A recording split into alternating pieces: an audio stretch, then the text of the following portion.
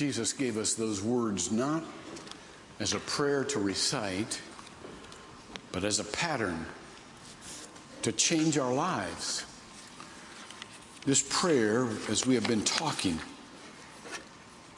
helps us take our lead from heaven, following the example of Jesus.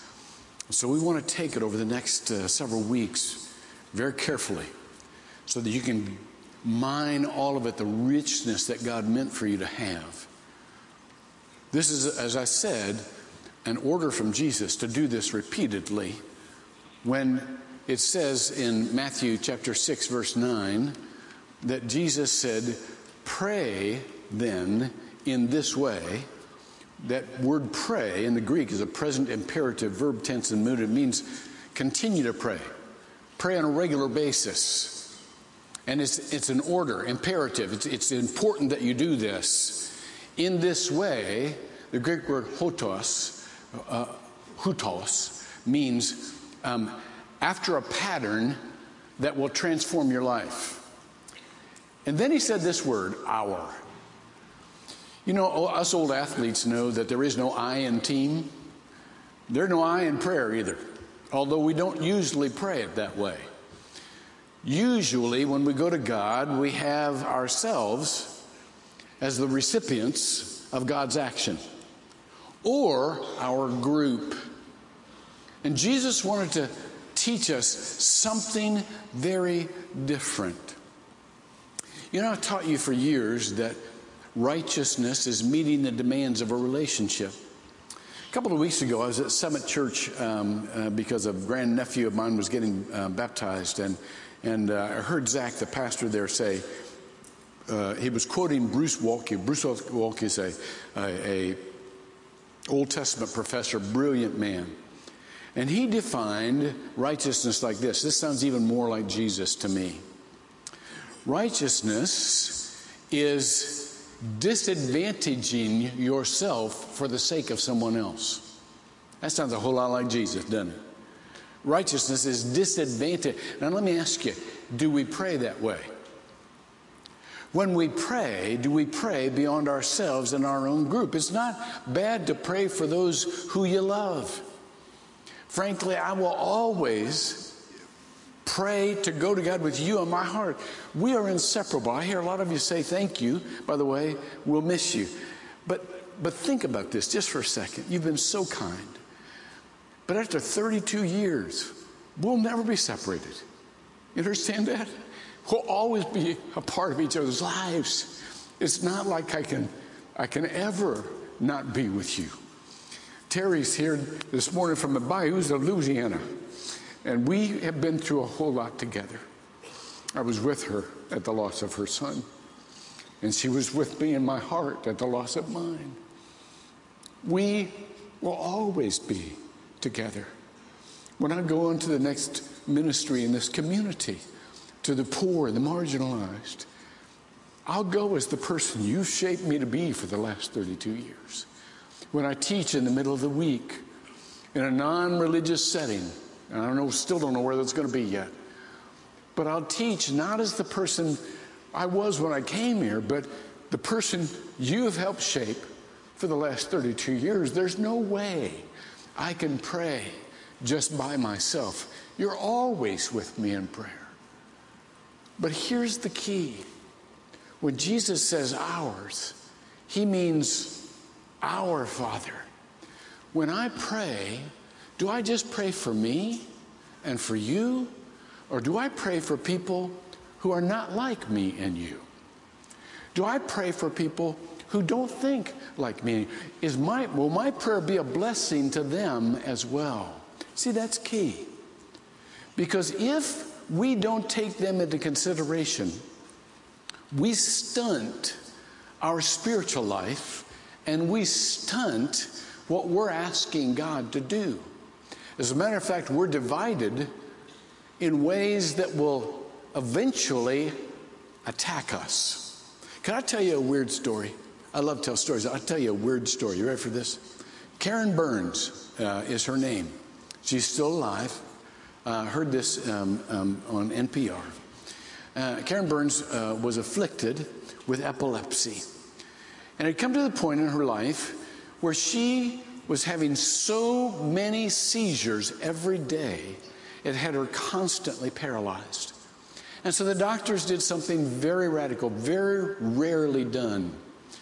They went into her brain and they severed the corpus callosum. The corpus callosum is that band of nerves that connects the two hemispheres of our brain. Incidentally, women have a larger corpus callosum than men do. That's why women always relate everything. Everything is related to them. Everything leads to something else, you know, because the old saying, women are like spaghetti and men are like waffles. Men just have categories. Not a lot goes back and forth. This is my category. This is what I'm doing right now. I don't want to do anything else. This is what I'm doing right now. Men and women are different. But anyhow, so they severed this to stop these seizures. And it worked. And they thought that they had escaped the surgery with very little impact. She had some speech impediment. But on her first return visit to the doctor, she came in, she's talking to the doctor, and her left hand just reaches up, starts unbuttoning her blouse. And the doctor said, "What are you doing?" And she looked down, she said, "I don't know." And it just kept, and so they had to physically restrain her. She said, "I'm trying to stop it, I can't stop it." The doctor knew immediately what had happened. It's a syndrome called alien hand syndrome. And it happens when one part of the brain is severed from the other part of the brain. You see, what had happened here, the right hemisphere operates to the left side of your body. Now watch this. The right hemisphere just happens to be the storage place for most of the moral perspectives we have. And so she went home from there, and she said, somehow, my left hand was trying to get me to be a better person. She said, not willingly on my part. She said, I had some bad habits. She said, I cuss. And she said, whenever I cussed, my left hand would smack me in the face. Smack me so hard that it sometimes left me black and blue. I smoke. And so when I smoked, my left hand tried to put it out. Not willingly, but that was its. So I use this as an analogy to tell you that God created differences so that we would communicate. If you don't communicate in the midst of differences, not only are you unbalanced, but you eventually attack. You attack and you elicit a restraint or a counterattack response. When Jesus said, "Our Father," he meant for us to pray in a way that always has our prayer in ways that will benefit others, even if it means some sort of self-disadvantaging. Okay, then the second word was Father. Now, this doesn't seem weird to us now, but it was pretty weird back then. Because whereas in the Old Testament, there's reference to a father, a couple of places. But that was always, kind of removed, and the father of nations and so on and so forth. Nowhere in the Old Testament is he invoked in a father relationship. But Jesus was real clear about wanting to teach us to relate as a father to a father. It was right after his resurrection. Remember this scene? I've talked about it many times, where Mary recognizes him as resurrected, and she runs and clings to him. Now, it says in John chapter 20, verse 17, that Jesus said to her, "Stop clinging to me, for I have not yet ascended to the Father." See, Mary, I'm going home. Don't hold me back from a home. You don't want to do that. A lot of us who have lost people would cling to them. We'd say we want the old life back. But if they're going home, would you really? If you loved them? Stop clinging to me. I go to my Father, but go to my brethren. This isn't about you and me, Mary. This isn't about us having the old relationship, like we always had. I got my old Jesus back, Do you understand that you never can have the relationship you used to have with anybody? You can't go back. Stop clinging to that. Stop clinging to me, but go to my brethren and say to them, I ascend to my Father and your Father, and my God and your God. See, Jesus wanted to teach us about the Father who loves us more than we could possibly know. The Father who wants to embrace us. The Father who wants to be with us. The Father who needs to be our focus. The Father was always Jesus' focus. Jesus wasn't Jesus' focus. Jesus was down here to lead us to the Father. And so he gave us one focus, but told us to gather as many as we could and get there together. Let me tell you another analogy. Here's another story. Some of you this week were in Sanford, Florida, with an event convened by the Clarks. They own the store up there, Wonder Maid. It's a marshmallow store, and now they're going into ice cream, and it's wonderful, and they're wonderful people, and Sanford is this wonderful little city, and every once in a while they have a Live After 5 event. And so here was the challenge to all of the folks who heard about it. Come and help us break the Guinness World Book of Records, break the record for s'mores. Now, most of you know what s'mores are. If you don't know what a s'more is, you ain't been raised right. So you got to know. S'mores, for those of you who don't know, is a graham cracker with a slab of chocolate and some roasted marshmallow that squishes down with another graham cracker. That's a s'more. It's so good. We all left that place with chocolate around our mouth like this. But here was the contest. Two of them. First of all, can you break the world's record for the tallest s'more? The world's tallest s'more. And can you break the world's record for the most people gathered to make s'mores simultaneously and eat them simultaneously? It was so much fun. Now, they had tables, and they had probably 15, 20 people surrounding that table. Now, let me ask you, just you don't have to raise your hand or anything. What do you think, how tall is a s'more going to get with 15 or 20 people trying to build the same s'more at the same time? Not going to happen, is it? Not going to happen. So here's what happened naturally. Nobody appointed a leader, but at every table, I started noticing this one person. To go high, you've got to have a focus. You've got to have a focused leader. To reach your capacity, not everybody can reach your capacity, your potential, with everybody just pitching in with what they do. You've got to have a focused leader. And so all the rest of us just stood around and handed her stuff. The winner, by the way, for the world's tallest s'more was a Girl Scout troop. Duh. Like we couldn't see that coming. But you went from table to table. There was just one person building those. Do you understand? When Jesus gives us the focus of the Father, he's saying, there's a whole lot that a whole lot of you can do. But I want you all to be focused one place. You shall love the Lord your God with all your heart and soul and mind and strength. That's your focus.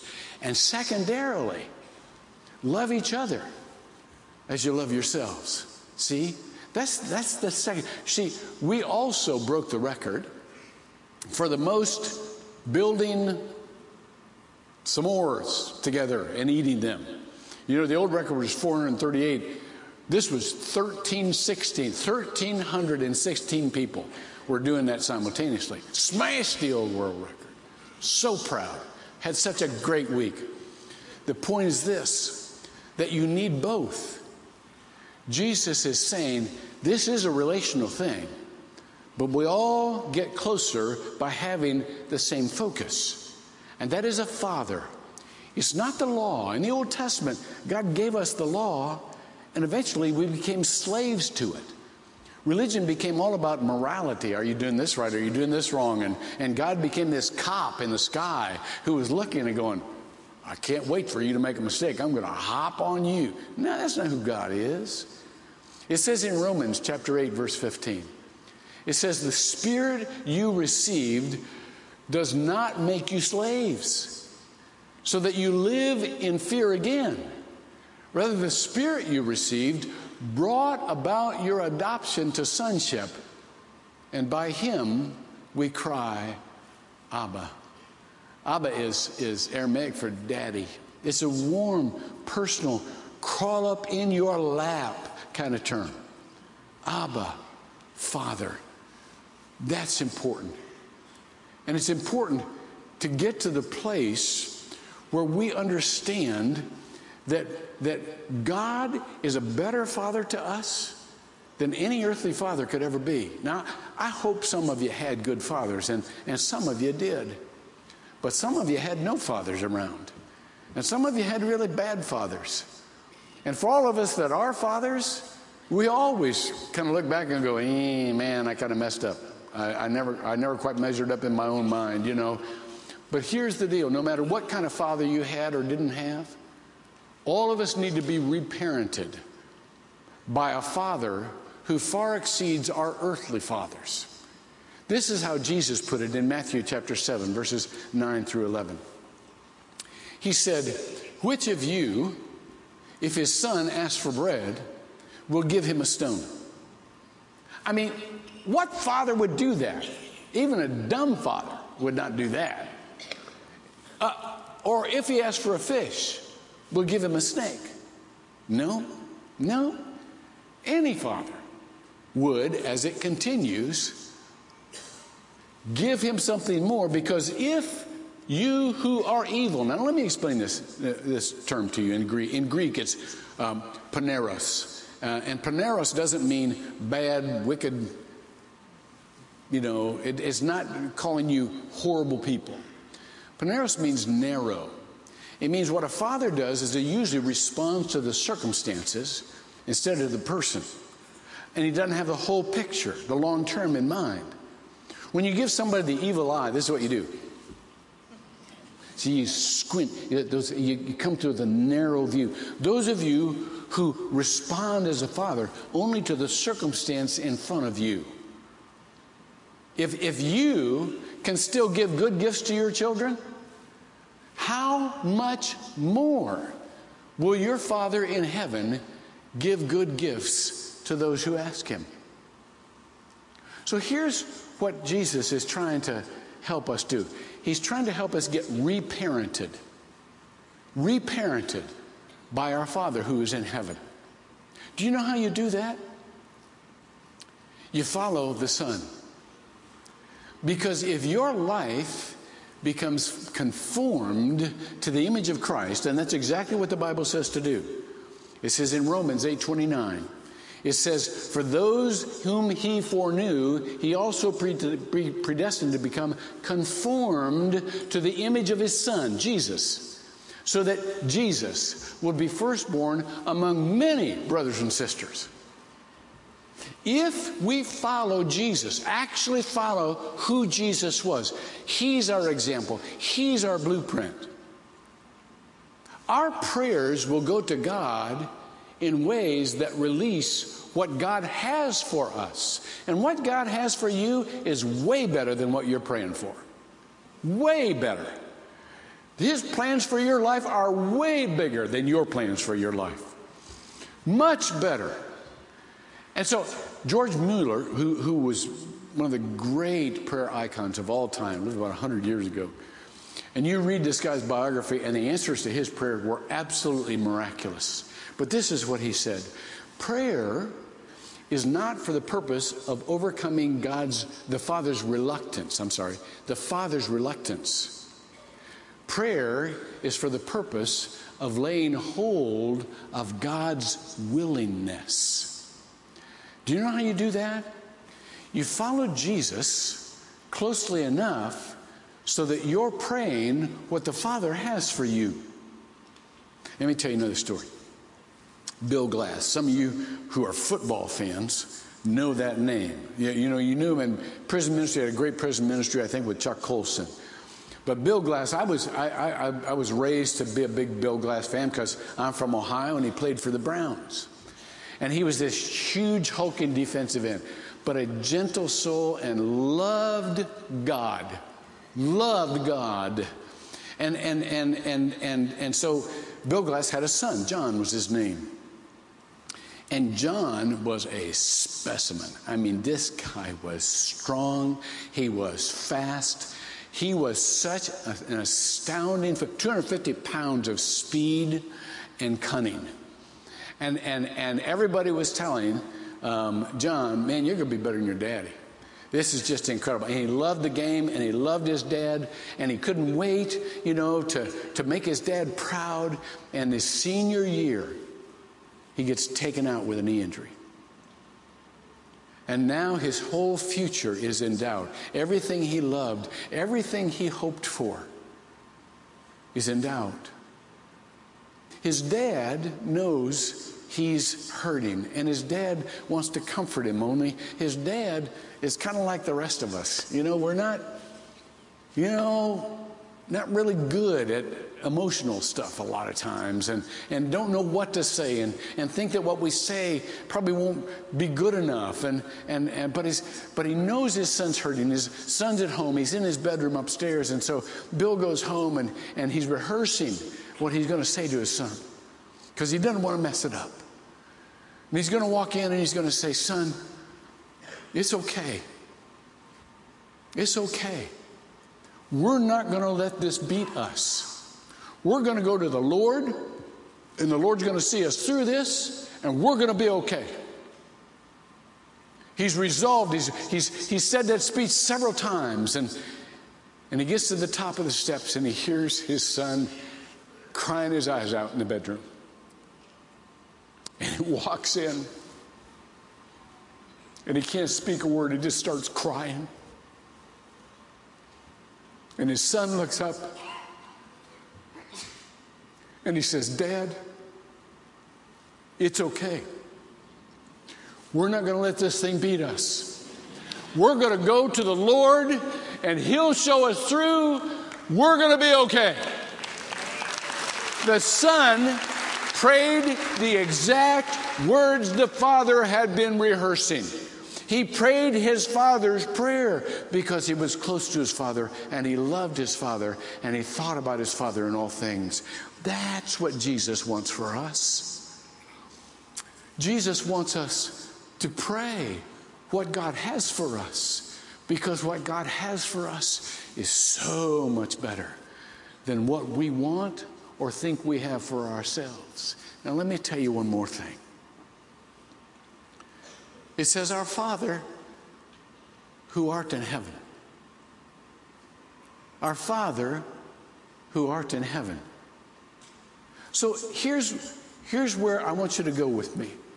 I want you to go from a son who imprints on the Father, which Jesus did. Remember what it says in John chapter 5, verse 19? Where Jesus gave them this answer. "Very truly I tell you, the Son can do nothing by himself. He can do only what he sees his Father doing." That's what's going to happen in our lives. We're going to recognize what God's doing and join God. Because whatever the Father does, the Son does also. So we're going from there to the next challenge. Now here's the next challenge. When Jesus says, "Who art in heaven," how many of you, don't have to raise your hand, but feel an automatic divide? I'm on earth, he's in heaven. There's a distance between us. You think of heaven as something that's going to happen someday. You'll be with God someday in heaven. This prayer says exactly the opposite. It says that Earth and heaven have two different ways of thinking, but they are not distant from one another. As a matter of fact, this prayer is given to unite them. Thy kingdom come, thy will be done on earth as it is in heaven. Jesus wanted us to think of heaven as something that's happening right now. And so therefore, we need to retrain our brains and be reparented to think like heaven, to have the mind of Christ. I was listening to a talk this week by Rob Willer, who's a teacher, and he was saying, you know, it looks like right now in our country things are more politicized and polarized than they have ever been in the history of our country. And you just think the next line is going to be, but they're not. We've always been divided and always, been. But the next line is, yeah, they really are. And he said, I'll tell you why. Because we have developed our media and our lifestyle in such a way that we never have to come out of our bubble. We can listen to and hang around people just like us, who is exactly who we gravitate toward. People just like us, who have the same opinions, same socioeconomic groups, same cultural background, that's what we do. And he said, it literally, by all surveys and all accounts, we are more politicized and polarized than we have ever been in the history of this country. And he said there's only one way to break through that. Because when you're polarized, you still feel like you have to convince everybody else, all the other lunkheads, that you're right. That's what happens. That's what happens in relationships. That's what happens in society. That's certainly what happens in politics. He says the reason there's gridlock is it's the same dynamic. We keep arguing our perspective from our perspective. They don't have our perspective. How far is that going to go with them who don't think like us, who don't have the same values we do? The only way there's going to be any progress, now watch, is if we learn to love and respect and understand enough that we can argue our perspective from their perspective. We can argue what we believe to be right with their words, with their values, with the way they think. That way, and this has been tested, by the way, that way, opinions really do shift and cooperation really does happen. Now, so what's the Lord trying to get us to do in this prayer? He's trying to get us to start thinking in heavenly terms. See, if you look at your life right now, you might just think, man, these circumstances are horrible. Oh, man, I wish I was in a different place. Oh, man, I wish I wasn't like this. Oh, man, I wish I was, and you just wish for something else. Do you think heaven looks at you like that? Man, I wish they were in a different place. I wish it. No. Heaven sees they are right where they need to be, and they are right who they need to be to make the next step toward God and bring along others toward the Father. You're exactly where you need to be for ministry and for mission. And some of you will take that step, which is not a little scary, by the way, especially after you're used to being where you are for a long time. But you'll take that next step because you're thinking now more like heaven and not like earth.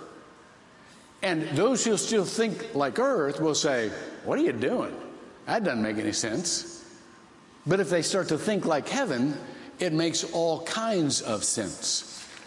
And it makes all kinds of sense to do it now. We keep thinking that heaven is someplace we'll be someday. God doesn't want us to think like that. God wants us to think heaven is where we can walk right now, today. Heaven is that venue that can come through us right now with our life exactly like it is right now. You know, I was listening to a comedian the other day, and Paul Taylor, and he was saying, you know, it's like this everywhere. When you drive someplace with kids, they're just in the back seat whining. You know, when are we going to get there? You know, are we there yet? He said, if I was driving a time machine, my kids would be in the back seat whining, are we then yet? Get it? Never mind. We keep waiting for heaven. Are we then yet? And the answer is, yeah, right now. We're then now. And Jesus wants to teach us to have the power to walk in the ways of heaven. Come on, pray with me.